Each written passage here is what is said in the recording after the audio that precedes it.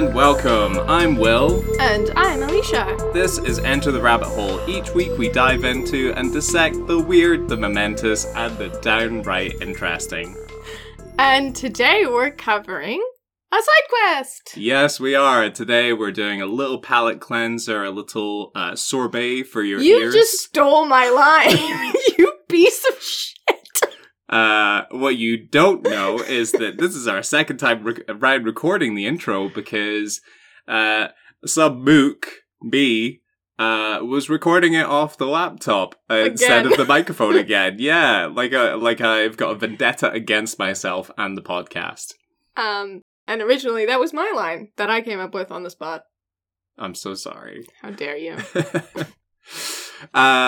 Yeah, why are we shoving sorbet into the listeners' ears? I don't even care anymore. Why are we doing a side quest?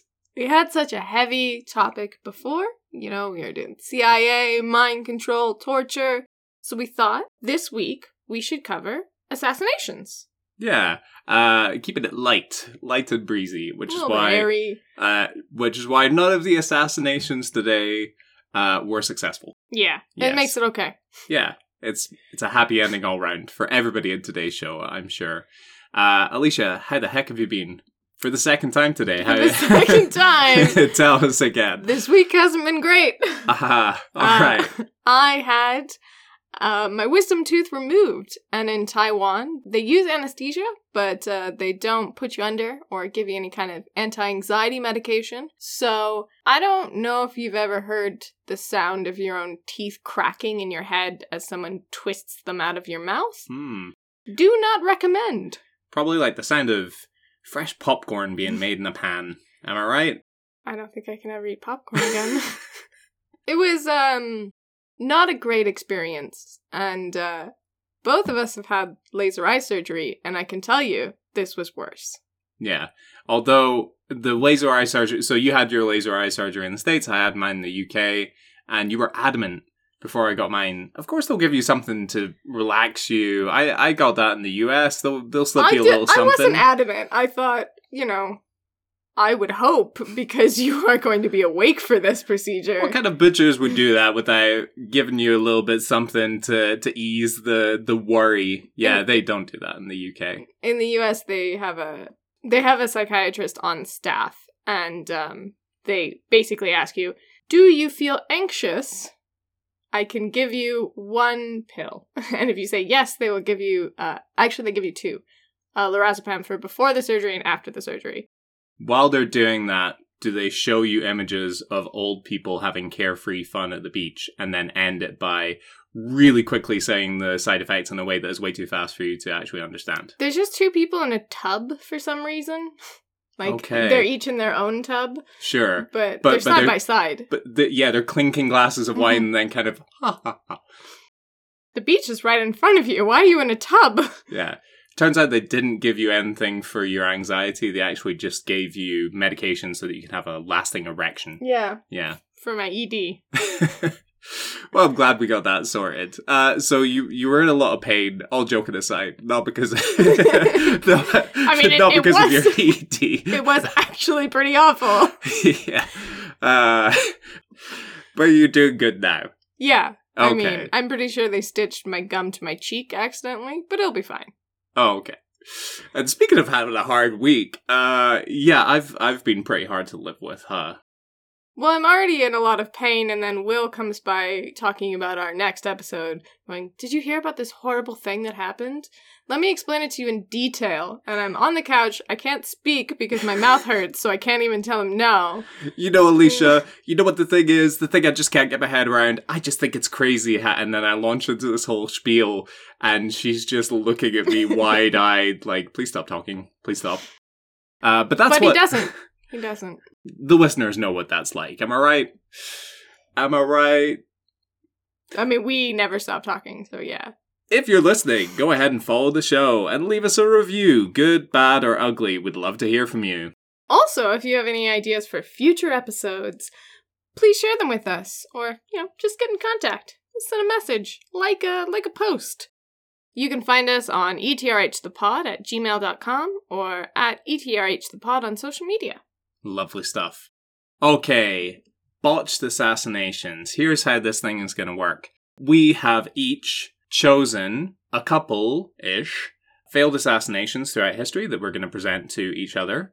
And we are now going to decide who is going to present the first one in the age-old manner of paper, scissors, stone. Are you ready? I'm ready. Here we go. Paper, scissors, stone. All right. You son of a bitch. I won last time. You did, so I guess we're flipping this whole thing on its head. All right. Well, sit back, relax, and get ready to hear about somebody almost getting murdered. Yay. Anybody who has attended small town council meetings on a regular basis can attest that there is always one, at least hopefully only one, crank with a big old axe to grind. They are the kind of people who are convinced that the politicians from the opposing party are in league with Satan, and after rigging the election to secure victory, are now attending secret orgies where secrets of the shadow government can be shared with high-profile CEOs and members of Masonic societies. Are you not attending those meetings? I go. Oh, I go. I go all the time. Wow. It seems like you're not that invested in politics, if I'm being honest. No. I'm there. Jerry. He's there. He's always there. Crazy mad Jerry, and Doris she's the one handing out the crab cakes mid-orgy. All right, fair enough. Yeah, that sounds right. I'm there with all the big swingers. Fortunately, we no longer have to worry as much about seeing these people in council meetings because they can communicate with your uncle via Facebook. Hey. It's funny, except it's not. But in 1960, in the Massachusetts town of Belmont, this crazy old crank was a 73-year-old retired postal worker named Richard Paul Pavlik. As soon as I say the word postal worker, that triggers alarm bells in my mind. What about you? I mean, actually, U.S. postal workers are very nice. However, there is, of course, the phrase, going postal. Yes, thanks to the range of gun attacks carried out by members of the U.S. Postal Service during the 1990s. You know what, though? I'm not excusing that behavior, but what I will say is that it sounds like they're under an enormous amount of stress. Budget cuts, putting people in office who shouldn't be in office, at the head of the Postal Service, all sorts of things. Please do use the USPS if you can. It's better and should be cheaper than most of the other options. Yes, mailing voting works. It is not an inherently easier way to arrange fraud. No, and also, if you use the USPS, your mail cannot be opened. But if you use UPS, they can open your mail. Yeah. It's legal. So they can see all of the stuff you've been buying online. All the dildos. You dirty, dirty boy. From a 2013 Concord Monitor article by Ray Duckler, quote, Richard Pavlik, Belmont postmaster Tom Murphy remembered, had always been a bit off. Pavlik was the guy who complained about everything, oftentimes reaching ridiculous levels. The guy who made residents roll their eyes at town meetings. Once, he had even said that the newly elected president-elect John F. Kennedy should be assassinated because of his Catholicism and allegiance to the Pope. I don't know how many people out and out said, oh, that Kennedy guy, someone should murder him. But I think a lot of people seem to have problems with the fact that he was a Catholic, and a lot of people thought that meant that he would be answering directly to the Pope. Yeah, I think there was a lot more Protestant versus Catholic. Yeah. In that time period. Not like nowadays. I mean, it's not like I ever encountered anyone who referred to Barack Obama as the Muslim Antichrist. Well, yeah, but now it's more Christians versus everybody else. Good. It's good that united. It's good that we enlarge the set. We enlarge the group size. Pavlik, a veteran of the Great War, had apparently complained loudly about Kennedy and his Catholic agenda. Kennedy had, quote, stolen the 1960 election from Nixon. From a 2015 article in Time magazine, quote, the Kennedy money bought him the White House, Richard Pavlik said. I wanted to teach the United States the presidency is not for sale. And Pavlik knew exactly how he would deliver this lesson to the American people. He was going to kill the soon-to-be president in a spectacular and public way. Excellent. I mean, in fairness, pretty much all presidents buy their way into That's kind of the nature of politics, right? It's certainly the nature of politics in the U.S. If you're not filthy rich, you cannot become president simply because of paid-for ads, for one, and connections. Yeah, exactly. And the Kennedys are a political institution. Yeah, which is why so many of these political dynasties keep coming back for subsequent elections, is that they have this family money and these family connections that they can then call upon. A good way to get ahead in politics during the campaign is just to be able to outlast and outspend your opponents, right? Mm-hmm. And if you can successfully run their coffers dry, then you don't really need to worry about beating them in town hall debates. Not really. Most people don't even watch debates. Yikes. Yeah. Not like us. We're always watching the C-SPAN. The C-SPAN, yes. Pavlik donated his home to the nearby Spalding Youth Centre, loaded his car with 10 sticks of dynamite, and was on his way to make history. I do like the detail that he donated his house to the youth centre. So he's not an altogether bad guy. Yeah, it sounds more like a mental health issue than like just being a terrible human being. How do you think that conversation went? I think it went a little bit like, "Here, Sonny, I want you to have my house." Oh, why, Mr. What was his name? Pavlik. Mr. Pavlik? Well, Scout's honor, that's just the nicest thing anybody ever did to me. Yeah, you boys could use it as a clubhouse. I'm off to kill the president. It sounds great. Have fun. Yeah, he's in league with the Pope and therefore in league with Satan, so I'm gonna blow his shit up. I 100% support your ideology. Okay, alright, well you have a good time selling your cookies. I don't think that's the Boy Scouts. What do they do? They mostly do camping, don't allow gay people to join. Yeah. And apparently say nothing when there's a threat in the president's life. Mm-hmm. Yeah. Well, everybody has their own views. I guess Scout's honor really means something to them. You know? Take it to the grave. I do think they do now allow people, like LGBTQ people, to join. Yeah. Before it. Mm-mm. I'm sure there were no gay people in the Scouts before that. There's a difference between having a gay person in an organization and being allowed to be out in an organization. Well, yeah, anybody who's been in the US military will tell you that. Moving on! So Pavlik followed J.K. He shifted focus. He wanted to take out the soon-to-be author of the Harry Potter series. So Pavlik followed JFK and his entourage cross-country, from St. Louis to San Diego, then on to Hyannisport, Massachusetts, before heading down to Florida. The president-elect would be spending time at his compound in West Palm Beach for some much-needed R&R ahead of his official inauguration the following January. We've been to West Palm Beach, haven't we? We have, yeah. That's where my mother grew up. Yeah. It's, how would you describe it? Well, West Palm Beach itself is very wealthy, but just across literally the tracks, it's like a Cuban area, and oh my god, the food is incredible. Get yourself some Cuban coffee if you never have. Yeah, which is what we did, and if I recall, I think we got a couple of Cubanos there as well, right? Yeah, I'm not a huge fan of ham, but they're still good. Cuban food is amazing.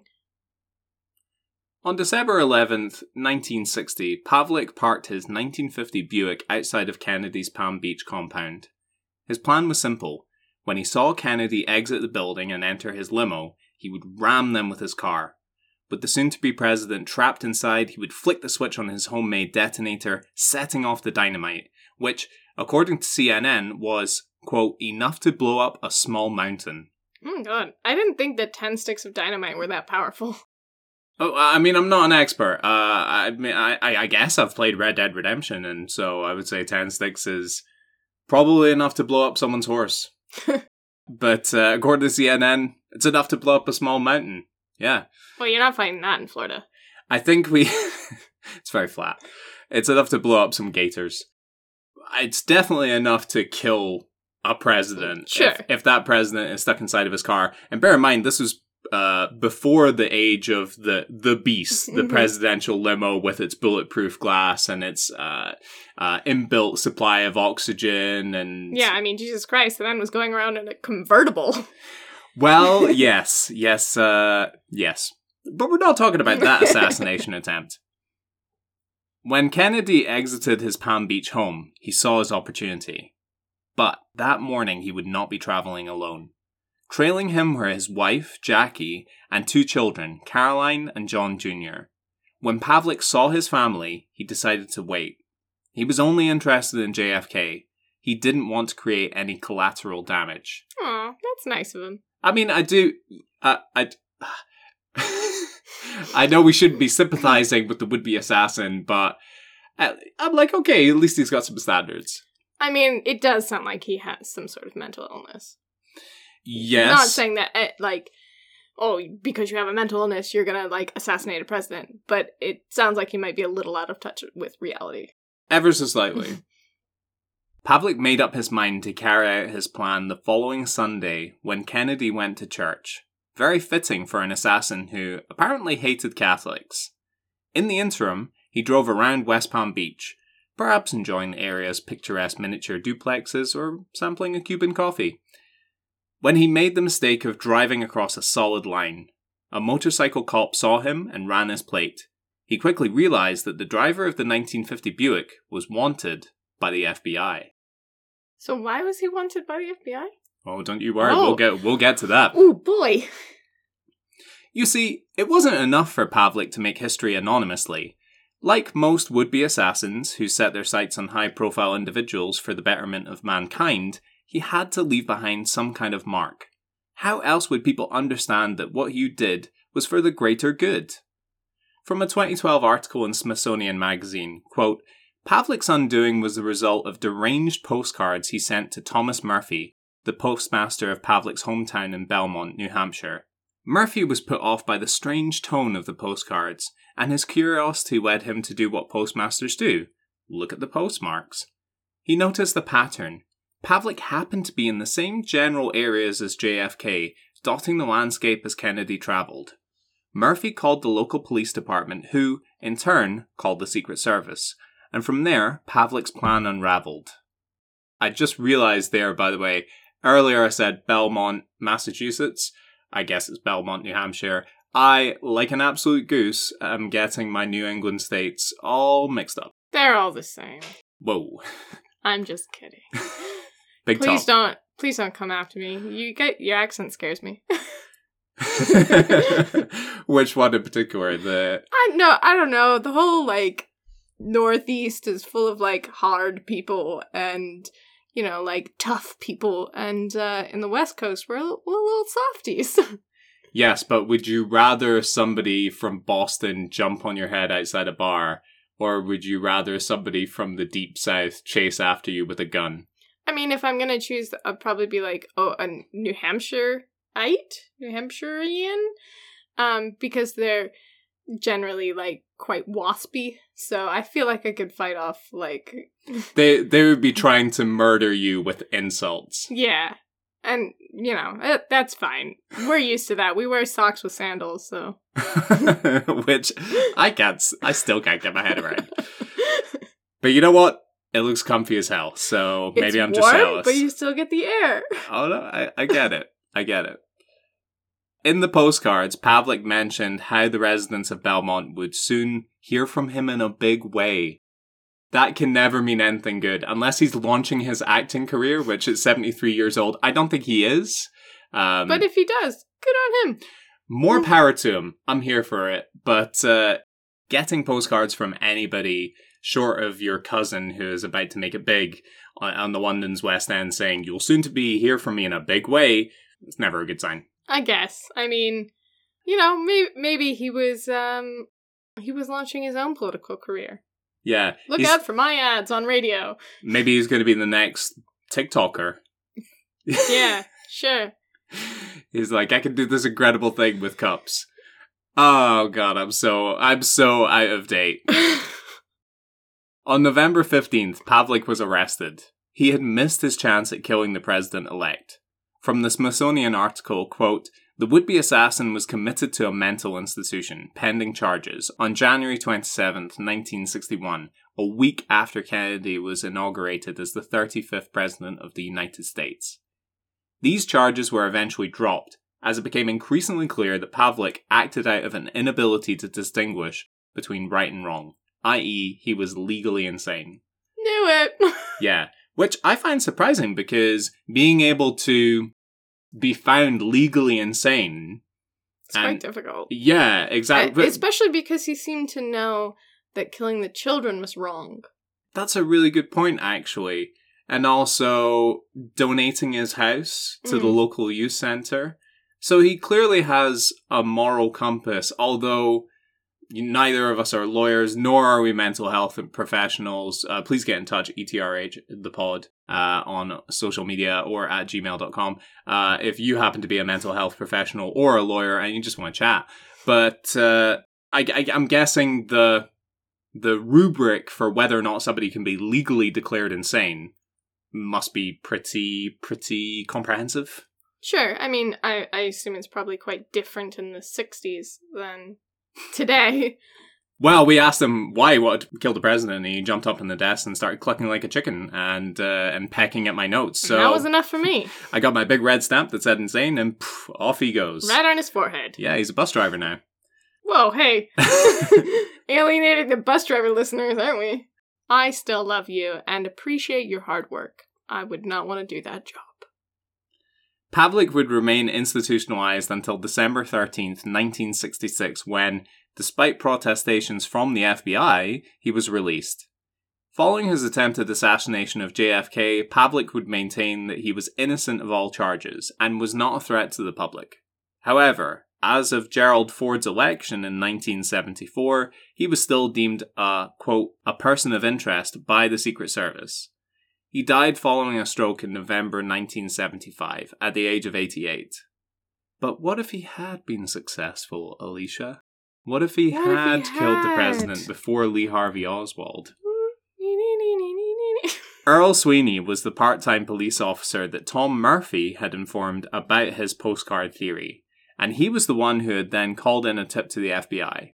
Speaking of the potential ramifications of Pavlik's plan, he said, quote, "If he had succeeded, Camelot would not have been part of history like it was. The Bay of Pigs might have turned out differently. LBJ would have been president earlier. More importantly, and this is just my speculation, JFK would not have been there to mediate during the Cuban Missile Crisis of October 1962. Had cooler heads not prevailed, who knows what potential catastrophic outcome could have befallen the rest of humanity. What I'm saying is, if Pavlik had gotten there first, all of humanity could have been wiped out. You know, it's fun to play what if. Sure, of course. So that's the story of Richard Paul Pavlik almost blowing up JFK. Well, I'm glad he didn't, and I don't think he did, but I really do hope he got the help that he needed. Yeah, if by help you mean a straitjacket and a sanatorium, threatened with a lobotomy, then yes, he probably got plenty of help. Well, should we go into to my personal attempted assassination? Oh, no. This took a turn.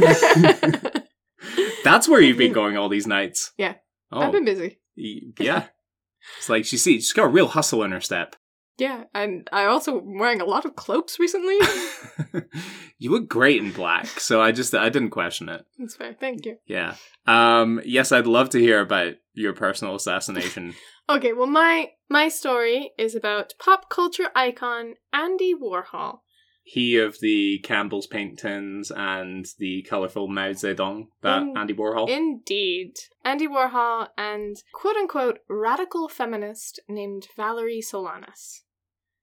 So, before we jump into the assassination, I'd like to give you a little bit of background about Solanas.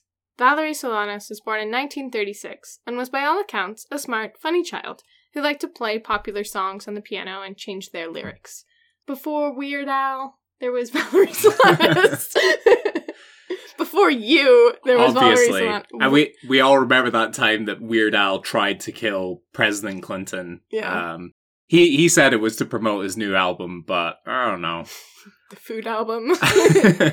Well, he did try and kill him with pizza. Unfortunately for Solanas, things started to kind of go downhill. She was possibly sexually abused by her father. She attacked a nun at her Catholic school and was subsequently kicked out, and became twice pregnant by the age of 15.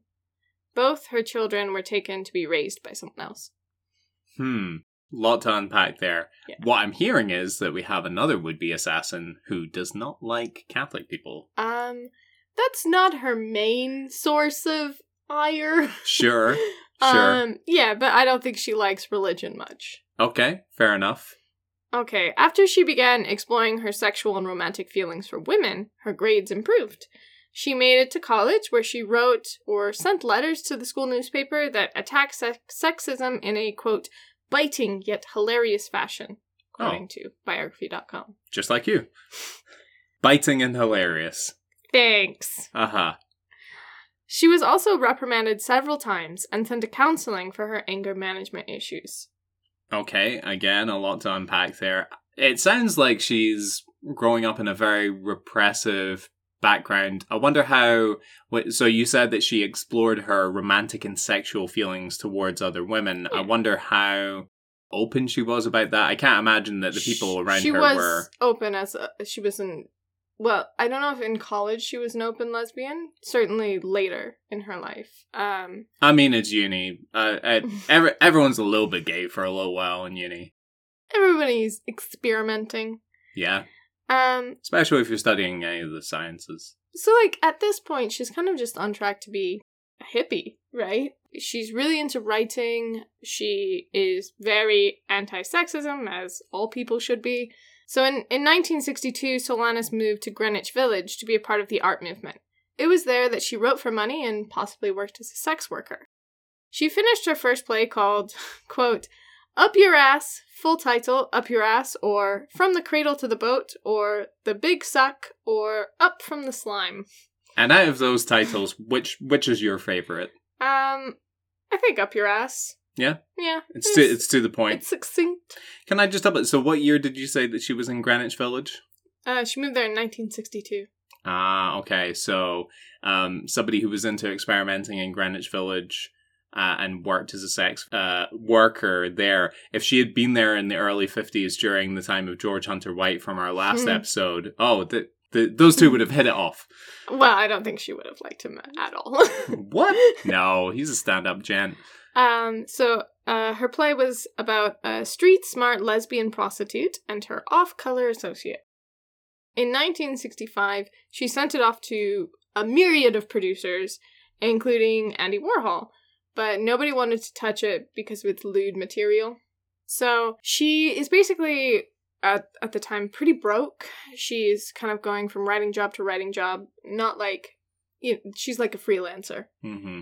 And she also works as a sex worker and a couple other odd jobs.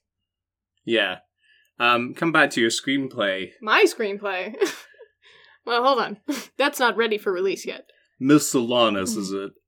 We just want to tell you here at Disney, we love the direction that you're taking this new production. We do have a couple of notes.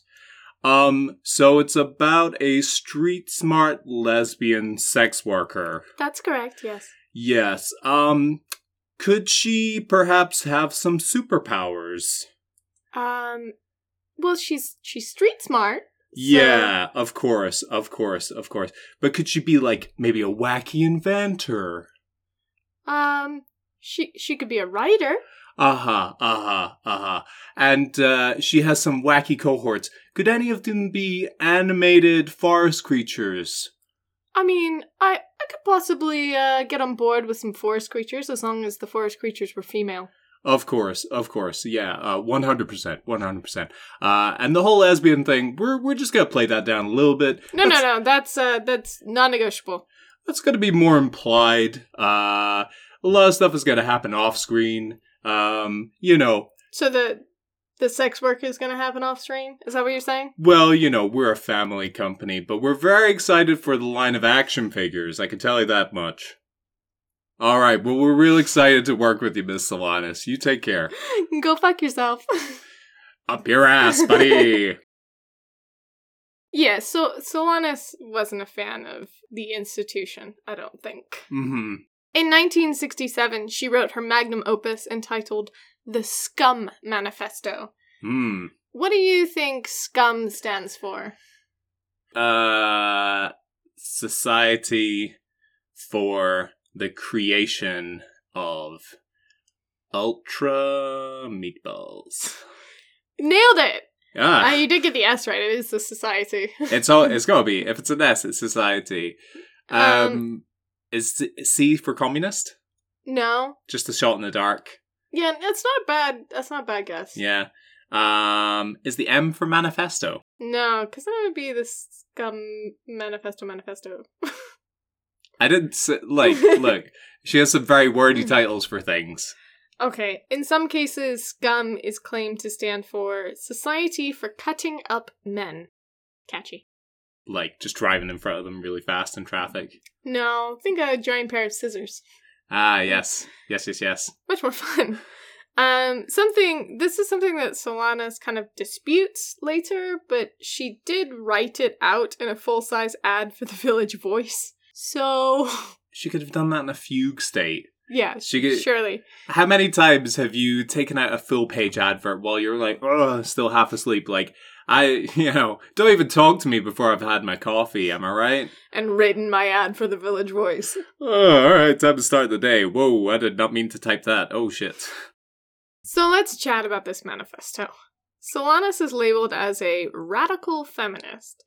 Like that AOC, am I right? Yeah. Yeah. Ooh. Healthcare for all. Radical. Call Antifa. She's always skating away.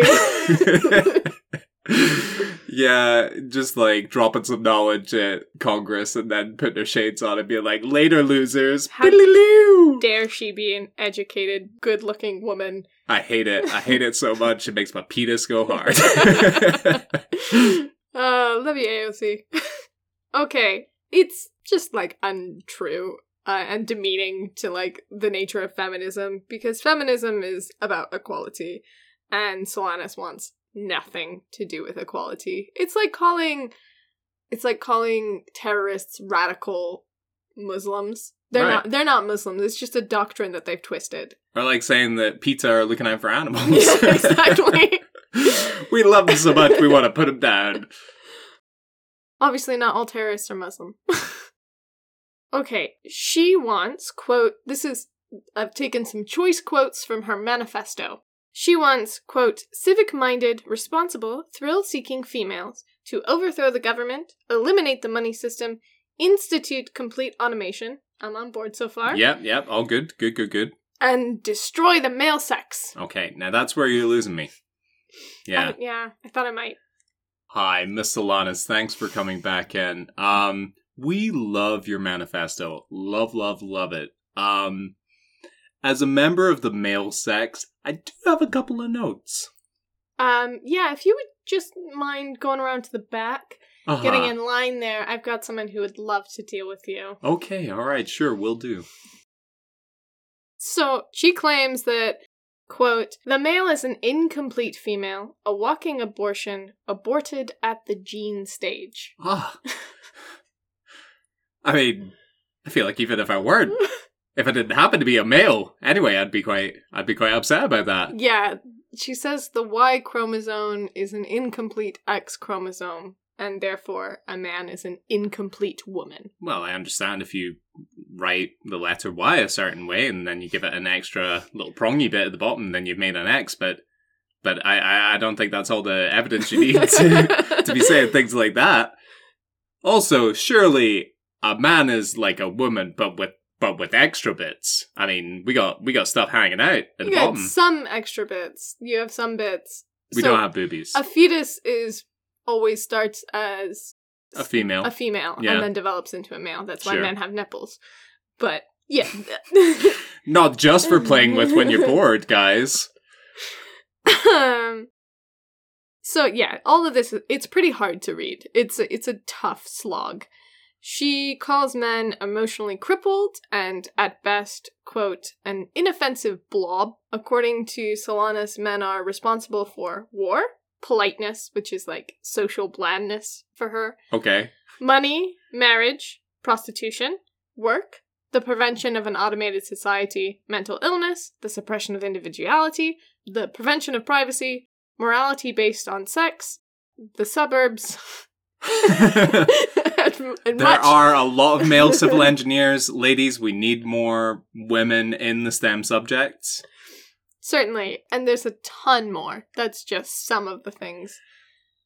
I mean, I don't 100% disagree with her. I do think if there were more female politicians, there'd probably be some less war. Maybe I'm just naive. ETRH the pod on social media. I don't think that are we responsible for politeness? Is that a bad thing? Basically, I don't know if I mention it later, but she says that men are kind of squeamish around, like, they use, like, euphemisms for things, like, instead of just saying sex, you'll say, like, sexual congress, or, like, Yes. this kind of, like, smoothing over of things that are maybe ugly or different. And Well, to her, I think that's kind of that politeness. does explain previously when I was single and I was dating, I'd be like, do you want to head back to my place? Some And sexual congress. say, fuck? You want to be inside me? You want to fuck? Yeah, I'll fuck. Like, oh, this is... I'm too polite to deal with this. I'm gonna go make some war and then think about this. Okay, so some people took this manifesto as like a satire. Mm-hmm. I can't really see it. It's no Modest Proposal by Jonathan Swift. Sure. So Never read that, but gonna skirt right past it. okay, in A Modest Proposal, Jonathan Swift, there's basically the Irish famine happening, and he says, well, instead of helping these people, we should just eat their babies. And I thought it was weird when he included some recipe suggestions for that as well. I really like the baby fricassee. I could get on board with that. he does. He says... Yeah, okay, so you read it and you're thinking, like, baby meat? Could I? Like, no, obviously not. It's other white meat? It's pretty obviously satirical. He says, quote, I am assured by a very knowing American of my acquaintance in London that a young, healthy child, well nursed, is, at a year old, a most delicious, nourishing, and wholesome food, whether stewed, roasted, baked, or boiled, and I make no doubt that it will equally serve in a fricassee or ragout. It's obviously over the top for shock value, but the moral is we need to help people who are starving, right? My American acquaintance gave me this recipe. I have to say thank you, Mr. Epstein. This baby ragu sounds simply delightful. In comparison, Solanus' manifesto is just pure vitriol. My quotes aren't cherry-picked. The things from the whole manifesto is just, it's really tough to get through. Yeah. And you read the entire thing, made yourself read it, and I can only assume that the giggling and looks of glee were just because of pure disgust. Yeah, I wasn't taking notes at all. Don't look at my notebook. Okay, I'll leave you with the end paragraph to her manifesto. The sick, irrational men, those who attempt to defend themselves against their disgustingness, when they see scum barreling down on them, will cling in terror to Big Mama with her big bouncing boobies. But boobies won't protect them against scum. Big Mama will be clinging to Big Daddy, who will be in the corner shitting his forceful dynamic pants. Men who are rational, however, won't kick or struggle or raise a distressing fuss, but will sit back, relax, enjoy the show, and ride the waves to their demise. It sounds kind of like she's proposing death by snoo-snoo. That's what... You know, if it's for the betterment of society, if it's going to end war and usher in an era of all-female utopia, I will be smothered by boobies. I mean, it's very... Like, I'll be at the front of the queue. The funniest thing she says in her entire manifesto is the phrase Big Mama with her big bouncing boobies. Well, the image of scum barreling down upon the male members of society, there is something very comic book about there that I do like. I would kind of like to see a DC limited series based around the Agents of Scum. I'm in. Okay, so it's clear that Solanas already holds a lot of hate, but what caused her to aim all that hate at pop culture icon Andy Warhol? It's the haircut. It's a toupee. It's the toupee. Well, firstly, that play that she wrote 2 years ago and gave to Warhol, he just lost. And to make up for it, he gives her a part in a sexploitation film at the factory that he knows is tasteless and humorless, and pays her a paltry $25 for her part. Whoa. I mean, okay, so this is in late 1965. 60s? Right, okay. Yeah. Even adjusting for inflation, that feels like, a bit of a slap in the face. Secondly, at this time, she had met publisher Maurice Girodias, famous for publishing controversial works like Lolita. Oh. So he gave her a $500 advance for a novel, but Solanas pushed him to publish the Scum Manifesto instead. According to biography.com, quote, she began to conflate Warhol, who never returned the edition of Up Your Ass she sent years earlier, and Girodias as men who were out to steal her ideas. I mean, I get it. And it's something that we've learned in the wake of the Me Too movement is how many powerful people there are within all the artistic industries that are actively stifling the creative talent of women.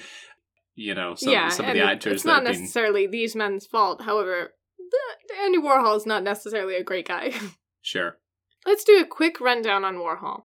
Born Andrew Warhola in 1928, he was an artist, filmmaker, and an initiator of the pop art movement in the 60s. You'll know him for his vivid paintings of consumer goods like Campbell's soup cans and his celebrity portraits. His was an indictment on materialism and consumer culture. He's not all amazing, though. He did take other artists' work, usually photographs, and turn them into screen prints without crediting or informing the artist.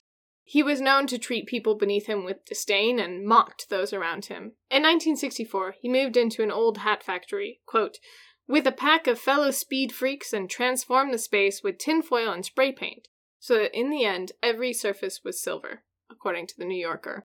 And it was called... Studio something or other? The Factory. Oh, okay, alright. I really don't know very much about the pop art movement at all. But I would imagine if you have an abandoned hat factory, it's only a matter of time before the artist will move in. I imagine that on the last day of production in the hat factory, they were stood around saying, well, so long, old girl. We know what's going to happen next. All the beatniks are going to move in. Take care now. You can't wait until there's a bunch of bohemians shooting up heroin in the corner. Yep. We used to make the finest hats. And now they're going to be having an orgy that they'll be shooting on 8mm in the corner. You think I could get out on that, or...? As you're, like, putting on your turtleneck and your little sunglasses. Oh, God! Jimmy's a beatnik! The factory was a workspace and an exhibit for all the Greenwich Village stars, and it was there that Valerie Solanas attempted to assassinate Andy Warhol. On June 3rd, 1968, Valerie Solanas waited outside the factory for Warhol. As he arrived with art critic Mario Amaya, she stepped into the elevator with him. When the elevator arrived, she shot them both with .32 Beretta. Quote, Amaya wasn't seriously hurt, but Warhol was rushed to the hospital with a ruptured stomach, liver, spleen, and lungs. His grueling recovery required him to wear a surgical corset for the rest of his life. That is like a proper assassination attempt. Yeah, I mean, she gets him, but he luckily survives. The irony here, I think maybe you need to adjust for a much larger data set. I'm probably speaking directly out of my bumhole, but a lot of the would-be assassins, most of the would-be assassins that we're covering today are male, and they do, like, kind of a half-assed job. They've got some ED. Yes, but this lady who does not want men to exist because of our aggressive nature, she fucking nearly gets it done. Yeah. Yeah. Ooh. Yeah, Solanas then wandered around Times Square, eventually walking up to a policeman and confessing to him, quote, "The police are looking for me. I'm a flower child. He had too much control over my life. Okay, sure. She was diagnosed as a paranoid schizophrenic. Mm-hmm. How true that is, though, I don't know. It is believed that she was suffering from a mental illness, but paranoid schizophrenia seems to be quite the catch-all term in the 60s and 70s. This was an era in mental health and a part of the world where you could still take your wife if she was like a little bit, nah. Maybe she wasn't making dinner on time. Yeah, get part of her brain taken out. They were still performing transorbital lobotomies at this time, so I guess we just have to take any diagnosis like that with a big old pinch of salt. Yeah. But it does sound like it doesn't sound like the actions of a rational person. No, she needed help that she definitely never got. It was obvious all the way back when she was a child that she was suffering from anger management issues.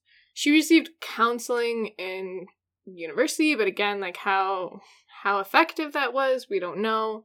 And then this whole like manifesto, it just like speaks to something that's like a corruption kind of eating at your brain. Yeah. What I appreciate there is that I think most of the stories that we're going to be covering today focus more on the assassinees rather than the assassins, and it's interesting regardless of whether you agree with her or not, her motivations.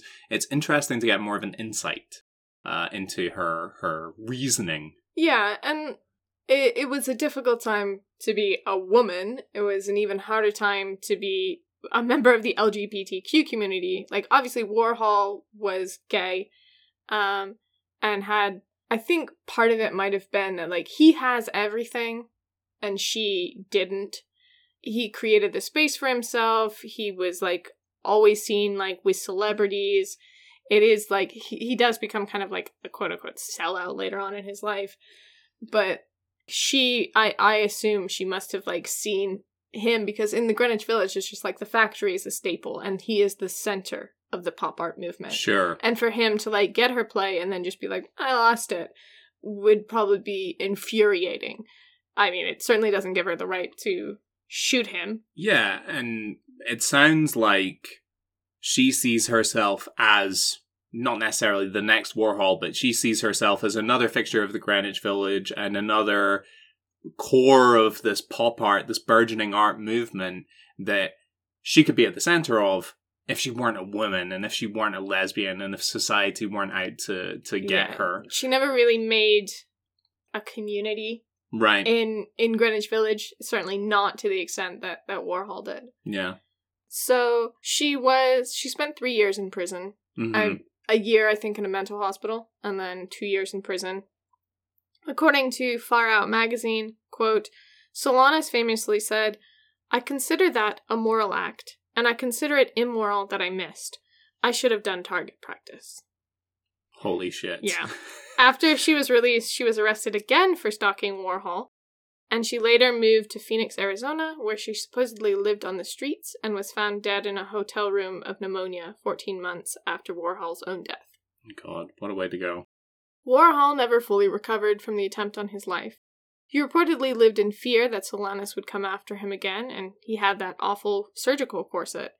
He also never paid his doctor. He had this, like, habit of sweeping all the stuff on his desk into, like, a box and labeling it time capsule and, like, the date.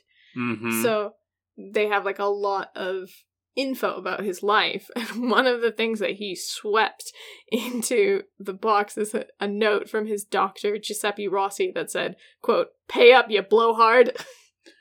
It doesn't make me like Andy Warhol more. That being said, I didn't really know anything about him prior to this, besides his very vivid paintings. Yeah. Yeah. Well, he died in 1987 from complications for surgery after having his gallbladder removed. Basically, he was afraid to go into hospitals after that, so he left the surgery too long and then died after his gallbladder was removed.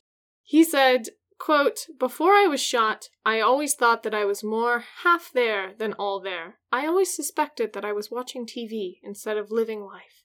People sometimes say that the way things happen in movies is unreal, but actually, it's the way things happen in life that's unreal. The movies make emotions look so strong and real, whereas when things really do happen to you, it's like watching television. You don't feel anything. Right when I was being shot, and ever since, I knew that I was watching television. The channels switch, but it's all television. I don't know whether that's profound or Dr. Giuseppe Rossi is right for calling him a blowhard. Maybe Dr. Giuseppe just pumped him full of drugs. I don't know. We can only imagine what the world would have been like if Andy Warhol had discovered Netflix or HBO. If he knew the number of streaming platforms we had nowadays and the freedom to watch just any number of genres and box sets. I mean, oh God, if he had been aware of box sets back in the 1960s, I mean, I can't even imagine how different history would have been. All right, well, before we do any more deep dives into history, why don't we take a little break? A little break. Little break.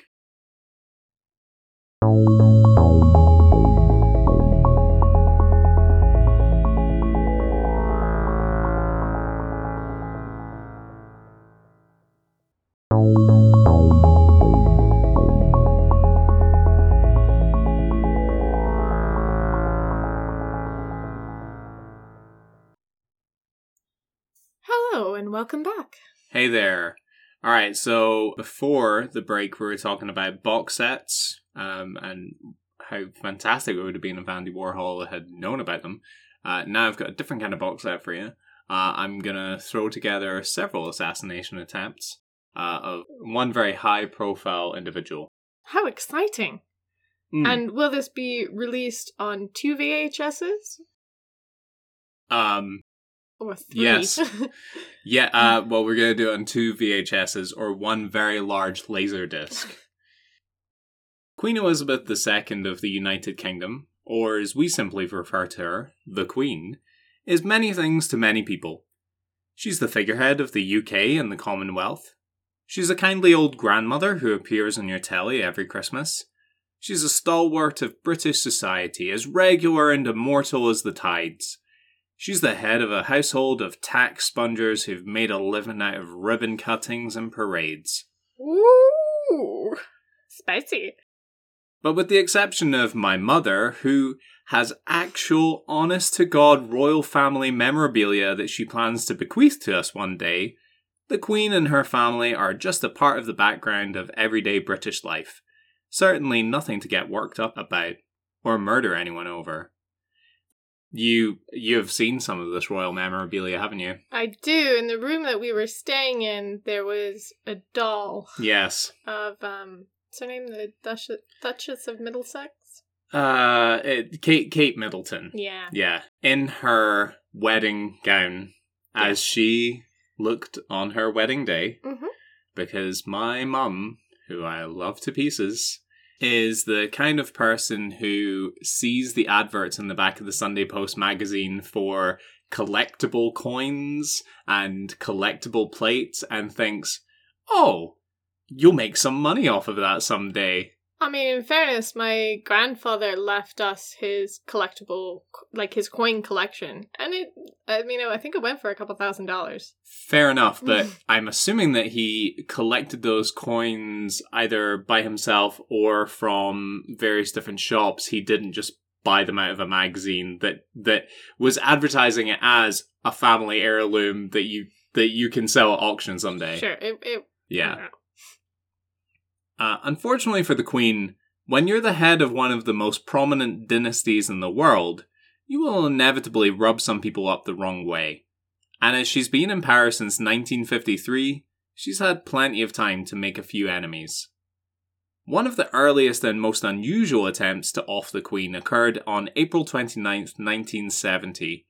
Queen Elizabeth and Prince Philip were on a state visit to Australia, and were riding the Commissioner's train through the Blue Mountains from Sydney to Orange.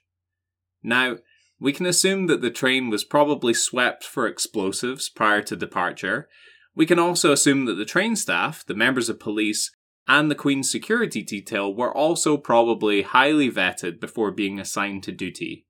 Also, according to former Detective Superintendent Cliff McCarty, the track itself was scouted and cleared for any obstructions beforehand. But it didn't stay that way. A 2009 article in the Sydney Morning Herald describes what happened. Quote, "The train entered a winding cutting near Lithgow, then struck a large log which had been wedged across the rails. The log became stuck under the front wheels, and the train slid for almost 200 metres before coming to a halt at a level crossing, still on the tracks and largely unscathed. Police suspected it was an act of sabotage designed to kill or injure the Queen, who had just celebrated her 44th birthday, and her husband.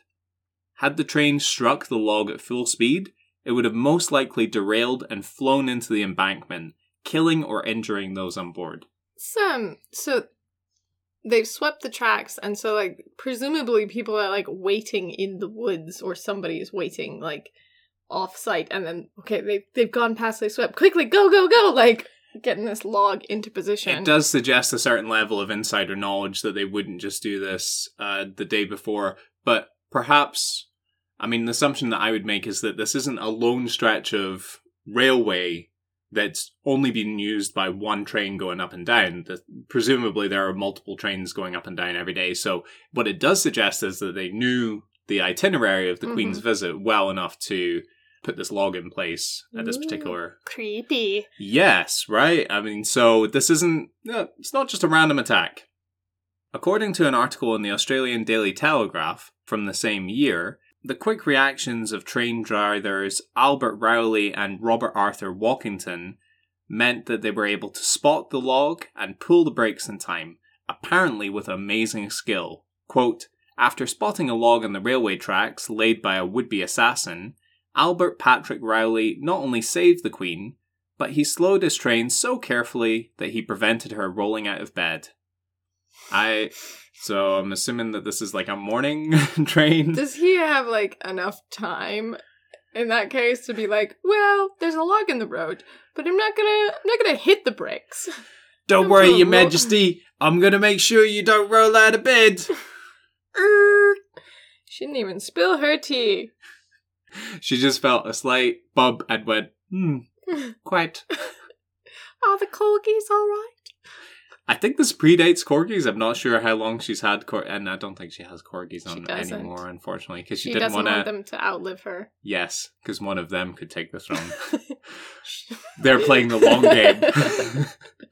There's some real Game of Thrones intrigue going on. Yes, it was me who slipped the poison in her tea. Not you, Scruffles. That's the corgi's evil laugh. He can't even make it sound evil. He's the corgi equivalent of Littlefinger. We don't know much about the incident. According to his brother, Walkington was awarded the Imperial Service Medal by members of Australian Special Forces in 1980, but the government tried to downplay what would later become known as the Lithgow plot. Apparently, the royal couple had no idea that anything untoward had happened on that visit. That's pretty messed up. What we do know mostly came to light in 2009, when the aforementioned Detective McCarty came forward to appeal for new leads. After almost 40 years, they still didn't know who was responsible. Quote, "It was one of the big regrets of my public service," he said when speaking to Macquarie Radio. "No one has ever come forward, although members of the Australian IRA are among those suspected for having committed the attack." Oh, of course they're pointing the finger at the Irish. Well, as we'll see later, there might be a reason. It must be horrible being a member of the Australian IRA. Think about how messed up your accent is. Yeah, and the other thing that we'll see later on is there are a lot of near misses with the royal family, and they just don't know. Yeah, they are like... They're like the baby from a Warner Brothers cartoon. Things like anvils keep almost landing on them, and they're just like, "It's lovely here, isn't it? Oh, thank you for showing us the horses." Or whatever the fuck they are doing on that particular visit. This would not be the last attempt on the Queen's life. Let's hop forward in time to 1981, when Queen Elizabeth would be the subject of not one, not two, but 3 separate attempts on her life. The first one occurred on May 9th of that year in the heartland of royal mania, Scotland. That's a joke, because most Scottish people, my mother aside, don't give a shit about the royals. Yeah, that's true. Yeah, I mean, it's not that we actively dislike them or anything like that, but it's just kind of a... well, okay, there are some Scottish people that are particularly belligerent about the royal family. But honestly, I don't think most of us care. No, I don't think most of you care, but you do make... It's less about the royal family and it's more about, like, it was English. Okay, that sentiment does still run relatively strong. Otherwise, I mean, we wouldn't have had as many votes as we did during the independence campaign back in 2014. But we don't have a Scottish terrorist cell that's actively trying to kill English people just because they're English. Sure. For the most part, it's good-natured ribbing. For the most part, we don't have terror. For the most part, we don't have that. Anyway, for those who don't know, one of the royal family's chief duties is ceremonial ribbon cuttings, new hospital wards, shopping centres, etc. On this particular occasion... It's a tough job, but somebody's got to do it.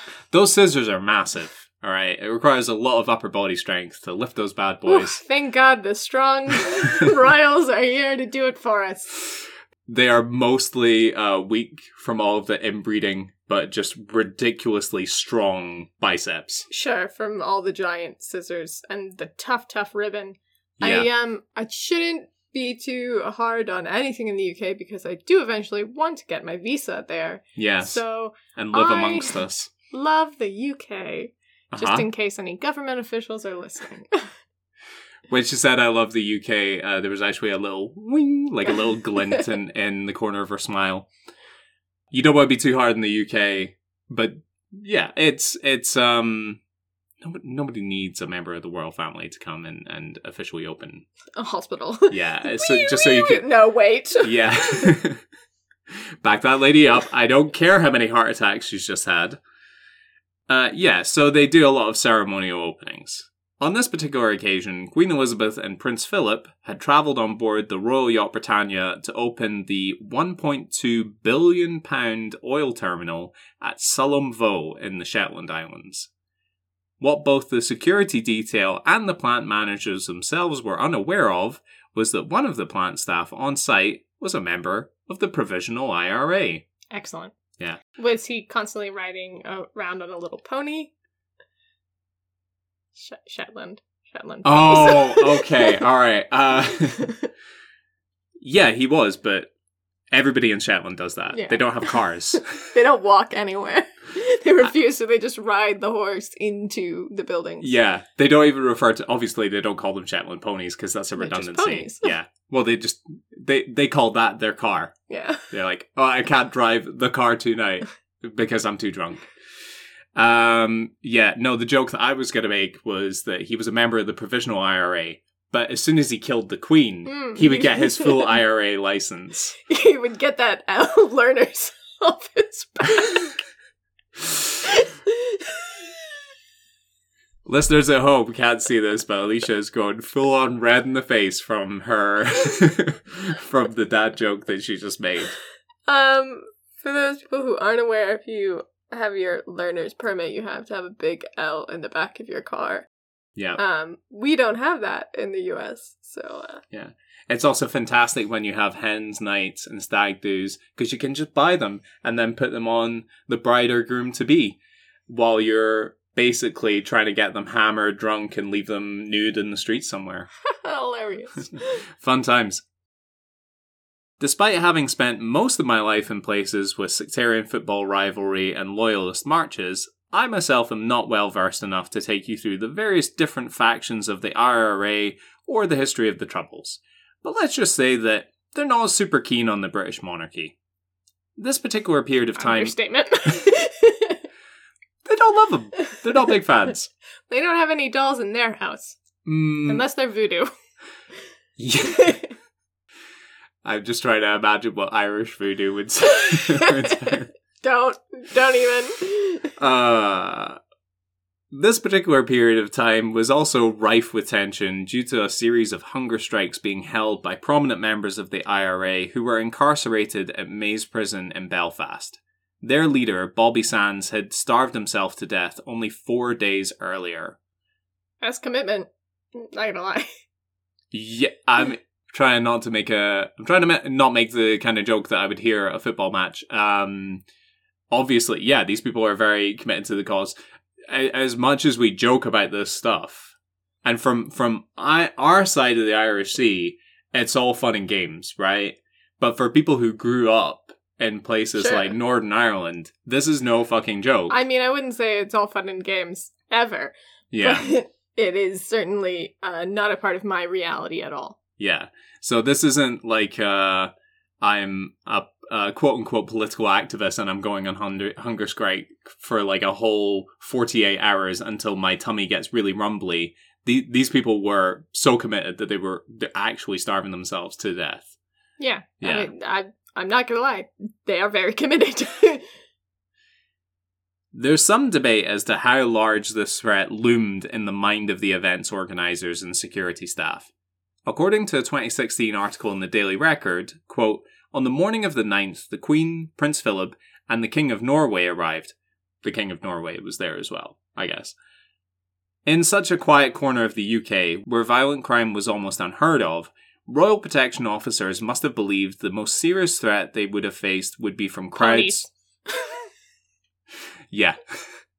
Well, they just nibble on stuff, you know what I mean? Sorry, I know it's a tangent, but do you know that horses sometimes suck on posts, like fence posts? Because of their phallic fixation. Because they're bored, I guess, and I think it causes them to swallow wind, and like they I can't remember if they just like fall over and they're just like full of air, or if they can't get their mouths off of the fence post. Why is this not your fun fact for the end of the show? Because I just thought of it.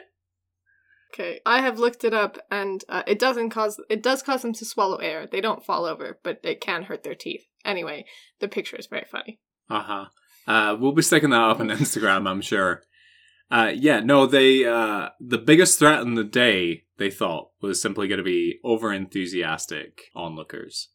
However, in the 2010 book Defense of the Realm, The Authorized History of MI5, intelligence historian Christopher Andrew writes, quote, "Due to a lapse in protective security by British Petroleum, PIRA, or the Provisional IRA, came close to achieving one of its most spectacular coups.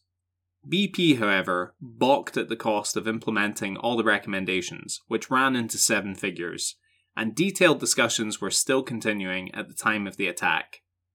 I mean, you would balk at paying 7 figures to protect the royal family. How much? Is that really necessary for ribbon cutting? But we paid for the scissors. They're not even that sharp. And the ribbon. Yeah.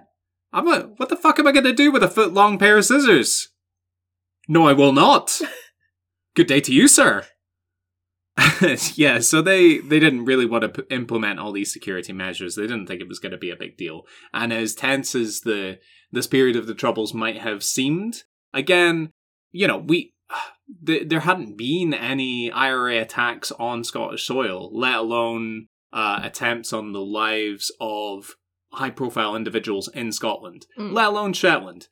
Big up to Shetland, no disrespect whatsoever. I've never been, it looks absolutely picturesque, but it's not exactly like the hustle and bustle of the big city, so... Exactly. This seems like an incredible oversight, given that BP had hired many Irish members of staff, many of whom were openly Republican. I'm not saying that these employees should have been barred from work due to their political beliefs, but due diligence, guys. So what exactly happened? According to an article in the Shetland Times, 2 bombs were posted to an agent of the PIRA, who had been working at Sullom Voe for 2 years. These devices, each weighing between 6 and 7 pounds, were made from gelignite blasting material and fitted with long delay timers. 2 years prior to this, the Queen's cousin, Lord Mountbatten, was killed on his fishing boat by a similar device which had also been planted by the IRA. So, There is precedent here, although that happened off the coast of Ireland, as opposed to happening within the borders of the UK. One of the bombs was fitted next to a boiler in the plant itself prior, but this location was 500 metres away from the route the Royals would take, well out of harm's way. Perhaps this was a redundancy plan in case the first device failed, but either way it didn't matter. The second bomb didn't arrive on time. A postal delay may have saved the life of the Queen. According to the Shetland Times, quote, when the second parcel was delayed in the post, the bomber appears to have panicked, believing that it had been intercepted en route, and fled without collecting either his cards or his bonus pay for 2 years' service at the construction site. Apparently, the second bomb was eventually delivered to the construction site's post office, but as the man in question was not there to pick it up, it was eventually forwarded to his home address in Northern Ireland. So, Mick forgot his packet. Oh, he's gonna feel so silly. I bet this is like a nice pair of socks from his auntie or something. You know what? We'll just send this on to him. As it was, the first bomb detonated well away from onlookers, and the opening continued as planned. What was that? I think this is not the last time this had happened. I think the police at the site probably just said, why, that sounds like a car backfiring to me. Nothing to worry about. So the opening continued as planned. From notes of a parliamentary debate at the time, quote, a boiler which was not in use at the time was damaged, and also were girders in the vicinity. No one was injured, and neither the operation of the terminal nor the inauguration ceremony was affected. Well, that's lucky. Yeah. I know. Can you imagine if some of those girders had really been damaged? What would we have done? That's 1.2 bill that BP spent back in 1981. That's a lot of moolah. Good. Yeah. Spend more on less. Yeah. We've got another couple of more than notable mentions here. Queen Elizabeth would be the subject of further assassination attempts, 2 of which would occur this same year. Strangely, although these happened thousands of miles apart at separate times, they shared some striking similarities. On June 13th, 1981, during the Trooping the Colour, essentially a parade marking the Queen's birthday and an opportunity to show how deep her squad be rollin'. That's my mom's birthday. Shout out, happy birthday, Mom. What are the odds? And it's only 2 days before my birthday! Shout out to me. Queen Elizabeth was shot at. As she made her way from Buckingham Palace down the Mall, a 17-year-old by the name of Marcus Sargent took aim and fired. And just to be clear, the Mall is the name of a street that's adjacent to Buckingham Palace. It's not an actual mall. She wasn't hanging out in the food court with her gal pals. She didn't have like her big poofy jacket. And, like, she did not, no. Her neon tights. No, they weren't creaming over Jason, the quarterback, and who he was going to ask to prom. So this 17-year-old named Marcus Sargent shot at her. Fortunately for the Queen, Sargent was firing blank rounds. According to a 2019 article in The Express, Sargent had tried to find live rounds for his dad's pistol, and then tried to secure a firearm license to buy his own. When those plans failed, he presumably settled for trying to startle her horse into throwing her, but her horse, named Burmese, barely reacted.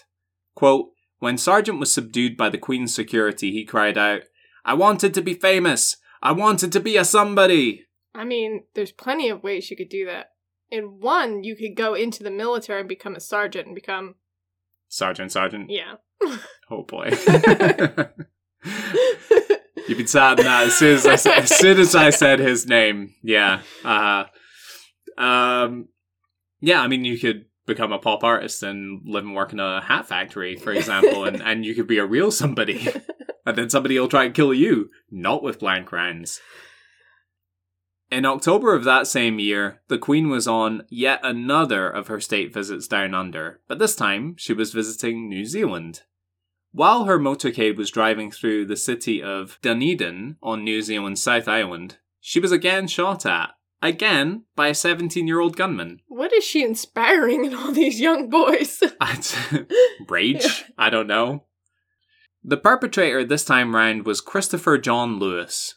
He was the apparent leader of a local gang of ne'er-do-wells who called themselves the National Imperial Guerrilla Army. That sounds very, translated into English. From Kiwi? No. I believe they speak the same language as us. It sounds like it would be like a Mao Zedong. It would sound better in Russian. Yeah. Mm-hmm. No, I think there were a group of young men who just wanted to sound basically like a Kiwi version of the IRA. Journalist Hamish McNeely covered the incident as part of a 6-part investigation back in 2018. Quote, the group went on a crime spree around Dunedin, which included stealing guns from an arms store. The 3 teenagers later robbed a post office. Wearing camouflage jackets over their school uniforms, they stole more than $5,000 in cash and escaped on their push bikes. Sorry, I read it ahead of you. Uh-huh.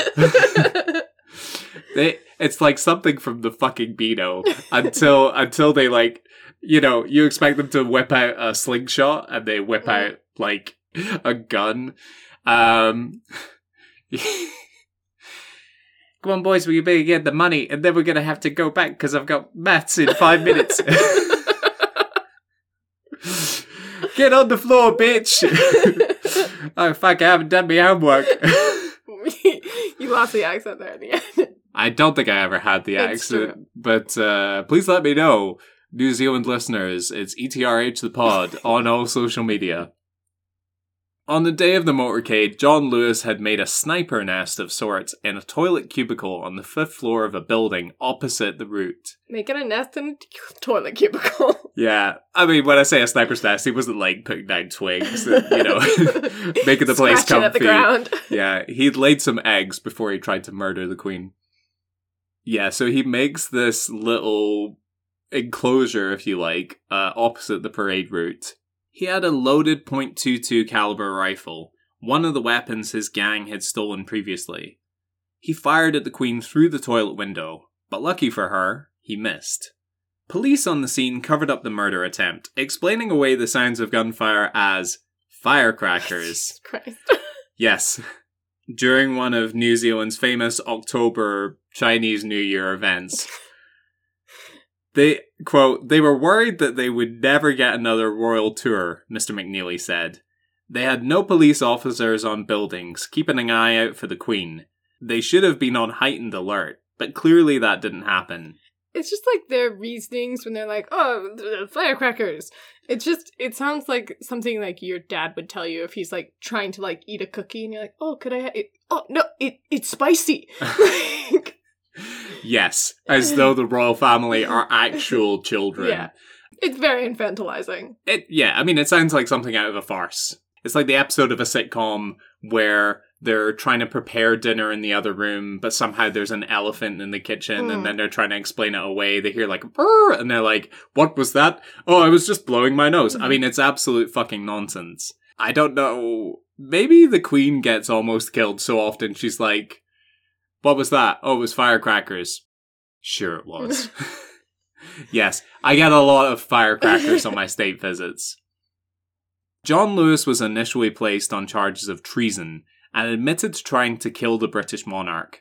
However, in other documents, he said he was merely aiming at the road. Sure. I just fucking hated the road. The treason charges were downgraded, and he was brought to court on the robbery charges instead. John Lewis would apparently spend much of his 20s in and out of prison. However, he did have what you might call a stroke of good luck in 1995 during another of the Queen's visits to New Zealand. Presumably, the authorities didn't want him anywhere near her, so he was given a taxpayer-funded 10-day getaway to Great Barrier Island off the coast of Auckland. Are you fucking kidding me? I am not. And I don't know. That's some bullshit. I think I read one of these sources in ABC News. Australian listeners, please let us know if that is a particularly conservative publication. But this is the kind of thing.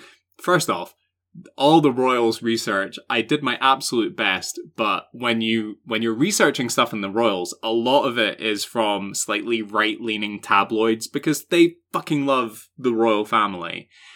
So I don't know if ABC News is also slightly right-leaning, but anytime that you're complaining of, like, and you'll never guess what tax-funded benefits these fucking scoundrels got, you know, it's a very familiar rhetoric. But I don't know if Great Barrier Island is the sunny holiday destination that I imagine it to be, but... Even if it's not, like, there's no tax funder paying holidays in my future, I can tell you that much. The police just drop them off on a boat, and they're like, fucking stay here. See you in 10 days. Just like a tent. What am I gonna eat? I don't fucking care, just don't kill the queen again. So that is... This will not be the last time that somebody tried to assassinate the queen, but let's just say that was her busy 1981. Busy year for the queen. Yeah. Alright, well, do you want to tell us about some more people almost getting killed? Yeah, let's talk Nazis. My favorite. Everybody's favorite. And this one you might be leaning a little more towards the would-be assassin than the assassinee. Are you? When it comes to Nazis, however you want to do it, that's fine. I'm completely on board. I would like to clarify, by Nazi I mean usually Nazi officials, somebody who wholeheartedly believes in, like... Not just German conscripts. Yeah, exactly. Yeah. By way of deception, thou shalt make war. That was Sick. Mossad's motto in the 60s. Yeah. So Mossad's former motto kind of sends a little shiver up your spine. Yeah. It sounds like when somebody's got a vendetta against a restaurant that refused to honor their gift coupon, and so they take to TripAdvisor with a bunch of fake accounts to try and take them down. Through deception, that's how they make war. Okay. Yeah, fuck you, Nando's. By the way, I think their current motto is something like, without deception, nations fail, or something like that. They're leaning hard on this deception thing. Yeah. Mossad's Joke's on you. We don't actually tell any lies. Haha. The Israeli intelligence agency is known for its efficiency, ruthlessness, and cunning, and less so for its bungling of assassination attempts of former Nazis. Formed in 1949, by 1960 they had already had a reputation, and had successfully attempted a daring snatch and grab of Nazi mass murderer Adolf Eichmann. According to History.com, quote, Eichmann helped implement the genocide of Jews, coordinating the deportation and murder of hundreds of thousands of Jews in German-occupied areas.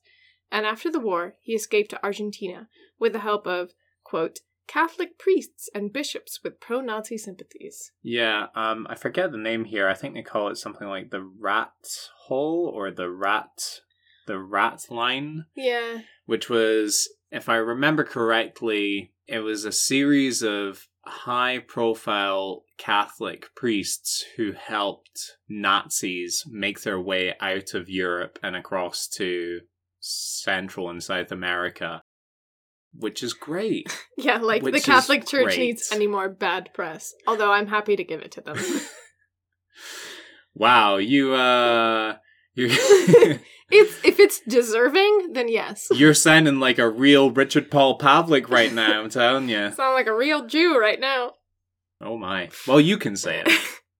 Eichmann was found, by all people, a blind Jewish refugee in Argentina whose daughter was dating Eichmann's son. Lothar Herman informed an Israeli judge who tipped off the Mossad for their reckoning. So he's a blind Jewish refugee. Not trying to be ableist, but he was right. Okay, I'm hoping that somebody kind of double-checked that account. His daughter verified. Uh-huh. They kind of used his daughter to, like, infiltrate the family.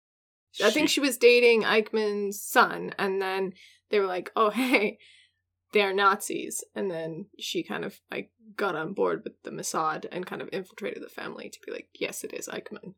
A lot of girls will date a bad boy to try and upset their dad. But then I guess other girls will date a bad boy to get their dad murdered. He didn't get... Shut up! An Israeli officer uttered the only Spanish he knew as Eichmann got off his bus. ¿Dónde está la biblioteca? What? Get him! No, his only Spanish was, un momentito, señor. And the next moment, Eichmann was bundled into a car, interrogated, drugged, and then shipped to Israel, where he stood trial and was executed. Nice. I mean, no, I'll stand by it. Nice. And in 1972, Mossad, quote, hunted for the Black September terrorists who massacred 11 Israeli athletes at the 1972 Olympics. 11 of them were eliminated in killings across Europe, according to The Guardian, and it only took them months. So I'm kind of telling you this to set up that, like, they are efficient. They get it done. Yeah. They're also the people who brought the world Krav Maga, which, if you've ever attended a Krav Maga class, you're like, okay, so when do we, like, sweep the leg? When do I learn the crane? And they're like, so you grab them by the eyes, and then you get him on the ground, and after you stamp on the groin and pummel his chest, then you just slam his head into the ground, and then you run away, because if he doesn't get up, the police will be there asking a lot of awkward questions. Yeah, if you don't know about Krav Maga, then, I mean, you should. But basically, the idea is violence is not going to go easy, so why should you go easy? I think as a people, you only get fucked over so many times before you're like, you know what? Queensferry rules can get fucked. I mean, sure, it only took us several thousand years, but we got there. But eventually you got your black belt in who gives a shit. It's clear that despite the tender age of their agency, Mossad was already a force to be feared. In 1977, the new prime minister adopted a policy called Decision B/4, or B4. This ordered Mossad to renew their hunt for Nazi war criminals, quote, in order to bring them for trial in Israel, and if bringing them for trial will not be possible, to kill them. So Decision B4 was not the name of a 90s boy band? No, it's also not like like the morning after pill. Oh, or presumably sure. the morning before pill. Yeah. Not a birth control pill. Mm-hmm. So that's according to Washington Post. This policy was basically in effect all the way up until 1991. So their first target, I guess, after Eichmann was Alois? Okay. Alois Brunner, I think is his name, was Eichmann's right-hand man and responsible for sending thousands of Jews to camps and to their deaths. Brunner was living in Damascus and working with the Syrian government, supposedly as an advisor and an instructor on torture tactics. Sick. Yeah, so Good. he really got his comeuppance. Yeah. And we can assume that he initially landed in that role opposite Eichmann after years and years and years of bullying about his name, right? That fosters a lot of hatred in a person, and, well, maybe it'll make you commit genocide, I don't know. So an Israeli spy, codenamed Candle, was sent first to verify his address. In 1961, Candle knocked on the door of the third-floor flat by a nervous George Fisher, Brunner's pseudonym. Brunner had a right to be nervous. Only a year earlier, his boss Eichmann had been kidnapped and was currently being held in an Israeli prison. Candle reported back to Mossad that he had found Brunner. He was ordered to prepare a letter bomb and mail it to Brunner's address. At the post office, Candle was given a hard time because he hadn't included a return address on his concealed bomb. Candle quickly wrote down a fake address, and when the bomb exploded in Brunner's house, he only had mild injuries to his eyes. Better than nothing. Sure, I guess. One of the things that I'm hearing here is the importance of transferable skills, right? Because if your only job is logistics, rounding people up and sending them to death camps, when your, let's call it, project finishes, if you're looking for future employers, those kind of people are a dime a dozen. Coming back to STEM subjects, the importance of learning a technical skill. So if you know how to create advanced rocket fuel, for example, then you will just get a job in the US or the USSR as a rocket scientist, and then Mossad won't have to hunt you down and murder you. Yes, American forces refused to help Mossad in any way, basically, because they were using so many of the Nazis as scientists. Guys, save some for us. We're trying to get to the moon to beat the Ruskies here, okay? For every one of those guys you kill, that's another 6 months from us setting foot on the moon, alright? So in 1980, the Mossad decided to try again, using pretty much the same method. I mean, it had been such a success before, why stop now? They had learned that Brunner subscribed to an Austrian company that sent herbs by mail. So they broke into the company's headquarters, stole envelopes and brochures, and brought them back to Mossad's, quote, toy factory, which is the name of their technology lab. That's brilliant. It's chilling, but it's brilliant. Which created another state-of-the-art letter bomb. The bomb was taken back to the Austrian town and attempted to be mailed to Brunner, but the outgoing mailbox was too small to fit their bomb. Oh, God. So they repackaged it. Only in the repackaging, they had to take out a significant amount of the explosives, so that when it finally reached Brunner, the bombs reportedly only injured his fingers. To try to take him out piece by piece. But more importantly, did he get his Herb of the Month that month? Not that month. Oh, fuck. He was busy being in the hospital. That's the real tragedy here. Yeah, so the Mossad called the hospital pretending to be his relatives to, like, figure out the extent of his injuries. Presumably, the hospital would be like, oh, well, he's doing all right. And the Mossad would be, he is? Oh, fucking shit. I mean, oh, that's good. I was very worried about my uncle, Brunner. That piece of shit. I mean, The person who did it is a piece of shit. I hope he gets better soon. Give him my kisses and my garrote wire around his neck. I mean, okay, I've got to go now. Bye-bye. After they sent the bomb, by the way, like, they dropped it in the mail, and, quote, the Mossad agent's car rolled into a ditch beside the road to Vienna, and they had to be extracted by local firefighters. Oh, Christ. That's according to, Haaretz, which is a liberal Israeli newspaper that I use for quite a lot of the source for this. Mm-hmm. So they're doing a really good job of keeping a low profile. Yeah. Yeah. Have these agents ever heard of a technological innovation called a gun? You would think so. It's ridiculous. According to Haaretz, quote, the agents had planned to publish an anonymous statement taking responsibility for the assassination if it was successful. It was signed, quote, those who will never forget. But elephants. But it was but this scrapped the idea, considering, as the chief of Mossad's Masada unit said, the absence of impressive results. There seems to be some confusion as to whether Brunner died in 2001 in the basement of a Syrian apartment under house arrest, or in 2010, just out and about in his life. Ugh. Here's hoping for the former, I guess. Yeah. Unfortunately, if you have done any research on people like Joseph Mengele, you want to believe that when you've got Mossad in your tail, they're gonna get their man and they're gonna get their comeuppance. And some of these motherfuckers just die of old age.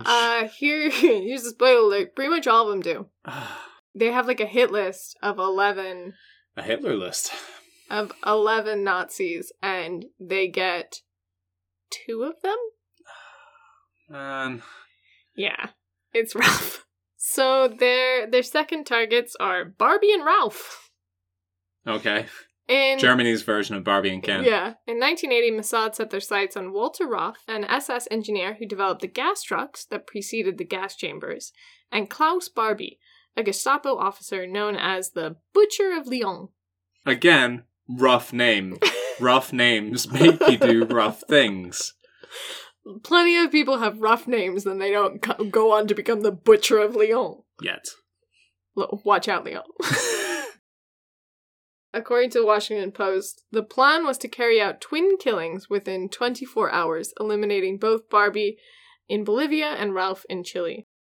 They rented cars, prepared safe houses, and mapped escape routes. They collected their guns, and they prepared a statement again, signed by those who will never forget, to be sent to newspapers worldwide. Are they sending these statements out beforehand? No, they basically prepare everything. And in this case, they prepare one for newspapers and one for, they said telephone in the article, but I guess it's like radio or something like that. And they basically, as soon as they would get like the call, be like, you know, he's been eliminated. They'd be like, ha, to the newspapers! And like... Can you imagine that phone call where they're like, the man at the Herald says we still have some space at the bottom of the page, so, I mean... Anything My love. My love to Geraldine. Happy 16th birthday, Caitlin. Sorry we killed your father. Hugs and kisses. Volkswagen for sale. 500 or nearest offer. Okay, they planned to kill Ralph either as he entered or left his home, or to enter his home and shoot him. There's not much difference in those. It's either like waiting outside or barging in, basically. So 2 agents waited in a dark corner outside his house for 2 days. Ralph never left. Exasperated, they approached the gate, but Ralph's dog began to bark, and his Chilean housekeeper ran out and yelled, "What do you want? You have nothing to look for here." The agents fled. Nothing untoward with that. You've nothing to look for here, clearly. It's quite obvious that, like, it's ridiculous. These trained agents, they've got, like, their guns, they've been sitting in, like, the corner of the house waiting for him to come out, and then they get spooked by a dog and, like, a little old lady who runs out of the flat, and they're like, Apparently, they briefly thought about just, like, entering the home anyway, but then they're like, nah, and just left. I guess you've also got to consider the collateral damage. It's more difficult to have something that looks like just vengeance when, but we also murdered this dog and this Chilean housekeeper who, maybe Ralph was a really good employer for all we know. Well, Ralph died 4 years later of cancer. The attempt on Barbie was aborted out of fear that the Chilean government would tell Bolivia to increase security. And Barbie was eventually extradited to France, where he was given a life sentence. He died of cancer in prison at the age of 77. Fuck. Joseph Mengele was Mossad's white whale. They never managed to capture him, even surveilling what they thought was his apartment, but he had already moved. They went to Paraguay, when in reality he was being given safe haven by Germans in Brazil. He died in 79 at the age of 67, but it wasn't confirmed until the Brazilian authorities exhumed his body in 85. Do we know, besides the cuisine and the Latin vibes, the beautiful beaches, why did so many of these motherfuckers go to South America? I would assume because there was already a German diaspora there. Right. And I don't know, but maybe extradition laws or something like that. Because they do all have assumed names, but... Yeah, not to be, like, too pointed about it, but it's not like they blend in, you know? I think... Who was it? I think it was Eichmann was going by the name, like, Roberto Klempt. He just has, like, a little black... glue-on black mustache. Mr. Klempt, I noticed that you carried that mariachi guitar with you everywhere. Could I hear a song? No. 9! I'm sorry, guitar is sleeping. One apparently rare success was that of Herbert Kukers, a Latvian pilot that helped the Nazis. He became known as the Butcher of Riga. There's a lot of the butchers of, I think. I know. And the bakers are having a pretty easy time of it, what let's about be the honest. candlestick makers? Oh, you don't want to hear about them. They did some real fucked up shit. To be fair, they did. Oh, dear. They made candles out of the fat of... Yeah. Okay, he was responsible for the killing of 30,000 Latvian Jews. He fled to Brazil, where he worked as a tour guide, flying tourists over the Amazon rainforest. According to the Washington Post, quote, the Mossad planned to send a hit team posing as tourists who would hire him, kill him in midair, and dump his body. A suspicious carcass did not take the job. Later, he was lured to Uruguay on a fake business offer and was shot in 1965. Sorry, I'm just picturing the two Mossad agents who are both men who are posing as a husband and wife on their honeymoon. Hello, I'm Ishmael, and this is my beautiful wife. Hannah. Yes, that's wife's name. We'd like you to fly us over the rainforest for our romantic time. Take my hand, for fuck's sake. Take my hand. Oh, it's so sweaty. Oh. Yes, we are very much in love. It's our honeymoon. Yes. Time for a honeymoon kiss. Yes. So about that flight. You didn't even bother to shave your beard for that. Look, people from Israel are kind of I mean, people from Wisconsin. In the end, their heart wasn't really in hunting down and murdering Nazi scum. Israeli leadership was more focused on the here and now, the, quote, Egyptian missile program, Palestinian Hezbollah terrorists, and Iraqi, Syrian, and Iranian weapons of mass destruction. And all the Nazi hunting just kind of fell by the wayside. Yeah, I've got to admit, I feel like the world would be a better place if more of the Israeli military were just focused on even just hunting down modern day Nazis. Just like, here's a list of people who were at the Capitol on January 6th. Do what that with you do with that what you will. Go nuts, guys. But yeah, unfortunately, that's not the world that we live in. Well, thank you for your stories of those bungled Mossad adventures. All right, sounds like it's time for some weird facts, huh? It sure is. So I think I'm on deck for our first weird fact. And in my typical style, I'm coming at you with a fistful of weird facts. And they're all about the royals. Okay. Again, I found an article by Newsweek that it's a listicle. It has something like 41 weird things you may not know about the royals. Number 4 in that list is that a politician is taken hostage in the palace every year. According to this article, the Queen... By tradition? Just for funsies.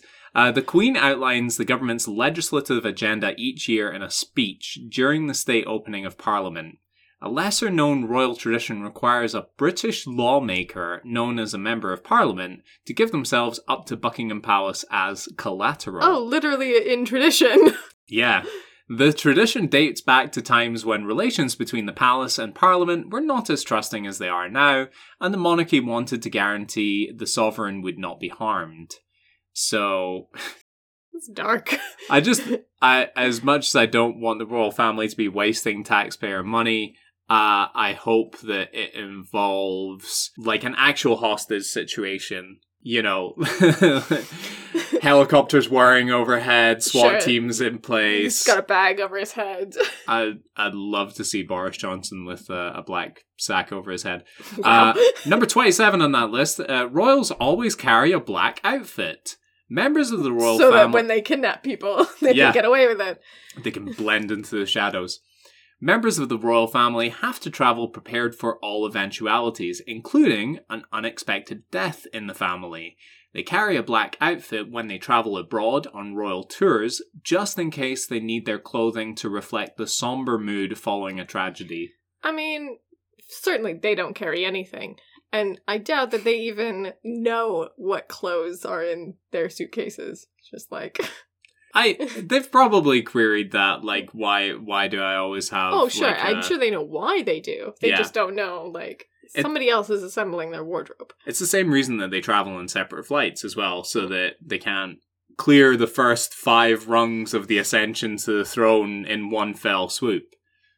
And number 31 in that list, you're going to love this one, especially after we were talking about Mossad. The Queen's uncle was a suspected Nazi sympathizer. Excellent. Yeah. Edward VIII was briefly king until the abdication crisis of 1936, when he abandoned the throne to marry American divorcee Wallis Simpson, which anyone who's seen the Queen's speech will know about that. In 1937, the couple visited Nazi Germany, where they had a meeting with Hitler, according to the BBC. Photographs of the royals encouraging the Queen and Princess Margaret to do a Sieg Heil in 1933, when they were children, were also published in The Sun in 2015. The princesses could not have known at the time what the salute meant, or what its connotations would later become. Wow. I mean, they were children at the time. Edward VIII very much was not. So, something I came across in my research, this was originally going to be not assassination attempts on Queen Elizabeth, but just the royal family in general. There have been a bunch. Feel free to do a Google at home. But one of the assassination attempts was against Edward VIII. And the morning following his assassination, he got a telegram from Adolf Hitler saying, like, oh, I'm so sorry to hear about this horrible thing that happened to you. So, it sounds like they were pretty good buddies. Wow. Pretty good friends. Okay, well, I've also got a Nazi fact. Oh, brilliant. So, the Mossad had their whole hit list, but one person on their hit list, I believe his name was Otto Skorinski. Mm-hmm. They briefly considered killing him, but instead decided to recruit him. This man is an unrepentant Nazi. He never changed, he didn't, ever apologize for what he did. He never... I mean, that's the least that you could do. Right. They apparently even took him to, Holocaust museums and memorials, and he was just like, eh. I know about this shit. I was there. I was there. I did that. Look, there I am. But he agreed to help Israel in exchange for being taken off their hit list. And he even turned down, offers of money. He was just like, just don't kill me. And, I mean, in fairness, that is a better reward. Well, I think the Prime Minister refused to take him off the list, but the Mossad faked a letter. They forged a letter from the Prime Minister and were like, here, he agrees. They really are using deception as their greatest weapon, huh? So they analyzed him and supposedly saw that he had no moral compass, but he became an enthusiastic and cooperative agent for the Jewish state. He obtained and provided key intelligence in the scientists working for Egypt, including personal information and addresses. He mailed at least one letter bomb. They fucking love a letter bomb. They do. God, don't... With Christmas around the corner, guys, just don't open anything. People want to get things in the mail, but they don't want to get that. Do we know how old he was when he got recruited by Mossad? I don't know, but apparently he willingly participated in at least one assassination. In fact, it was Skorinski who pulled the trigger and killed one of the German scientists. I was just going to say, it's good to have something to do in your retirement.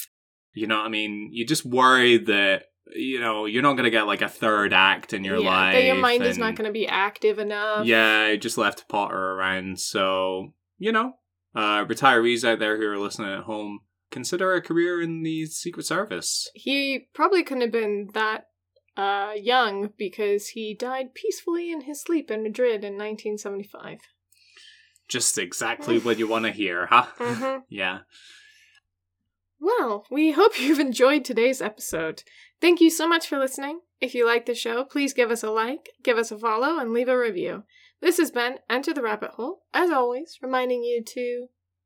Remember, no matter who you are, no matter where you live, even you can be somebody, alright?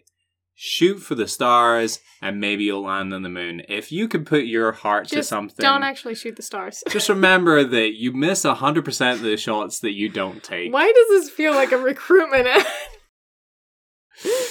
Alright, take care, everybody. Please do great things, but not terrible things. I think that was implied by what I said. I think it was pretty... People know what I mean. People know what I mean.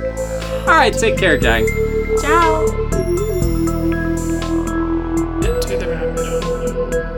Enter the Rabbit Hole is written and presented by William Grant and Alicia Palmer. The music was created by Glenn Marshall. More information and sources can be found in the episode description. You can email us at etrhthepod@gmail.com or follow us on Instagram at etrhthepod. Thanks for listening.